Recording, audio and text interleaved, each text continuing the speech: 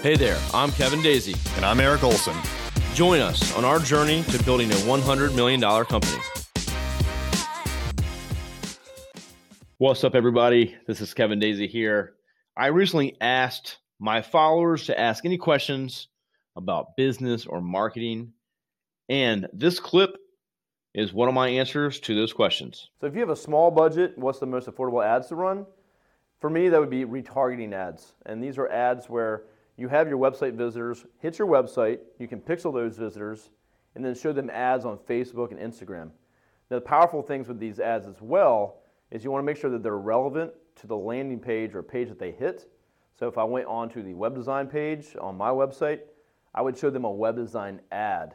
So make sure you're not just showing a general ad to these visitors. Be specific.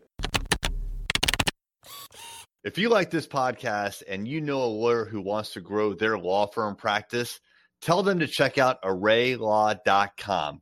Array Digital exclusively serves managing partners who want to aggressively grow their law firm. ArrayLaw.com.